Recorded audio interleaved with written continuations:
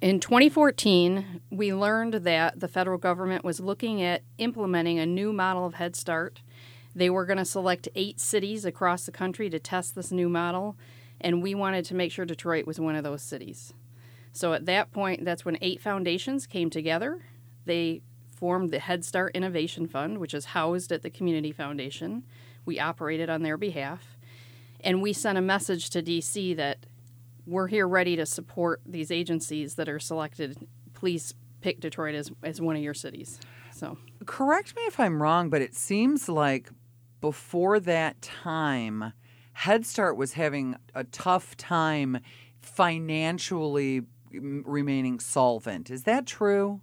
That is true. Many factors are involved in that. Of course, we were going through all kinds of market changes in the city, and of course, other cities were doing this well. So it was just good timing for someone to say, let's look at doing this differently and bring our heads together. And the foundation, as you can hear, moved fast to mobilize us and get us ready for that effort. Okay, so that was 2014. I want to know from both of you what has worked with that model. Just give me a couple of examples from both of you, if you would. I can tell you for the foundations, we're very excited that the new model of Head Start is focused on the entire family, not just the child. Yes, and this new system has allowed Detroit to look at our population and for the new organizations, the 4 grantees that are now present, to look and speak to the community partners about what their needs are, what's culturally sensitive, what families have to tell us as we service them, this opportunity to service them and to help them meet their quality of life goals. There's a broader discussion that is more reflective of truly what is needed here. Has the new model with the additional funding, is it keeping Head Start afloat? It is. It's very early. Again, this is, 2 years into it. And it has been a learning experience for us all. But the opportunities are so great with the partners pulling together. It remains to be seen in the end what the outcome will be. But right now, we are very hopeful, and we haven't run into any large kinks that we've had to say, wait a minute, that's not the way to go thus far. So, how many families in Detroit right now are served by the Head Start organizations? It's over 3,000 families. 3,000. Mm-hmm. Is that number up?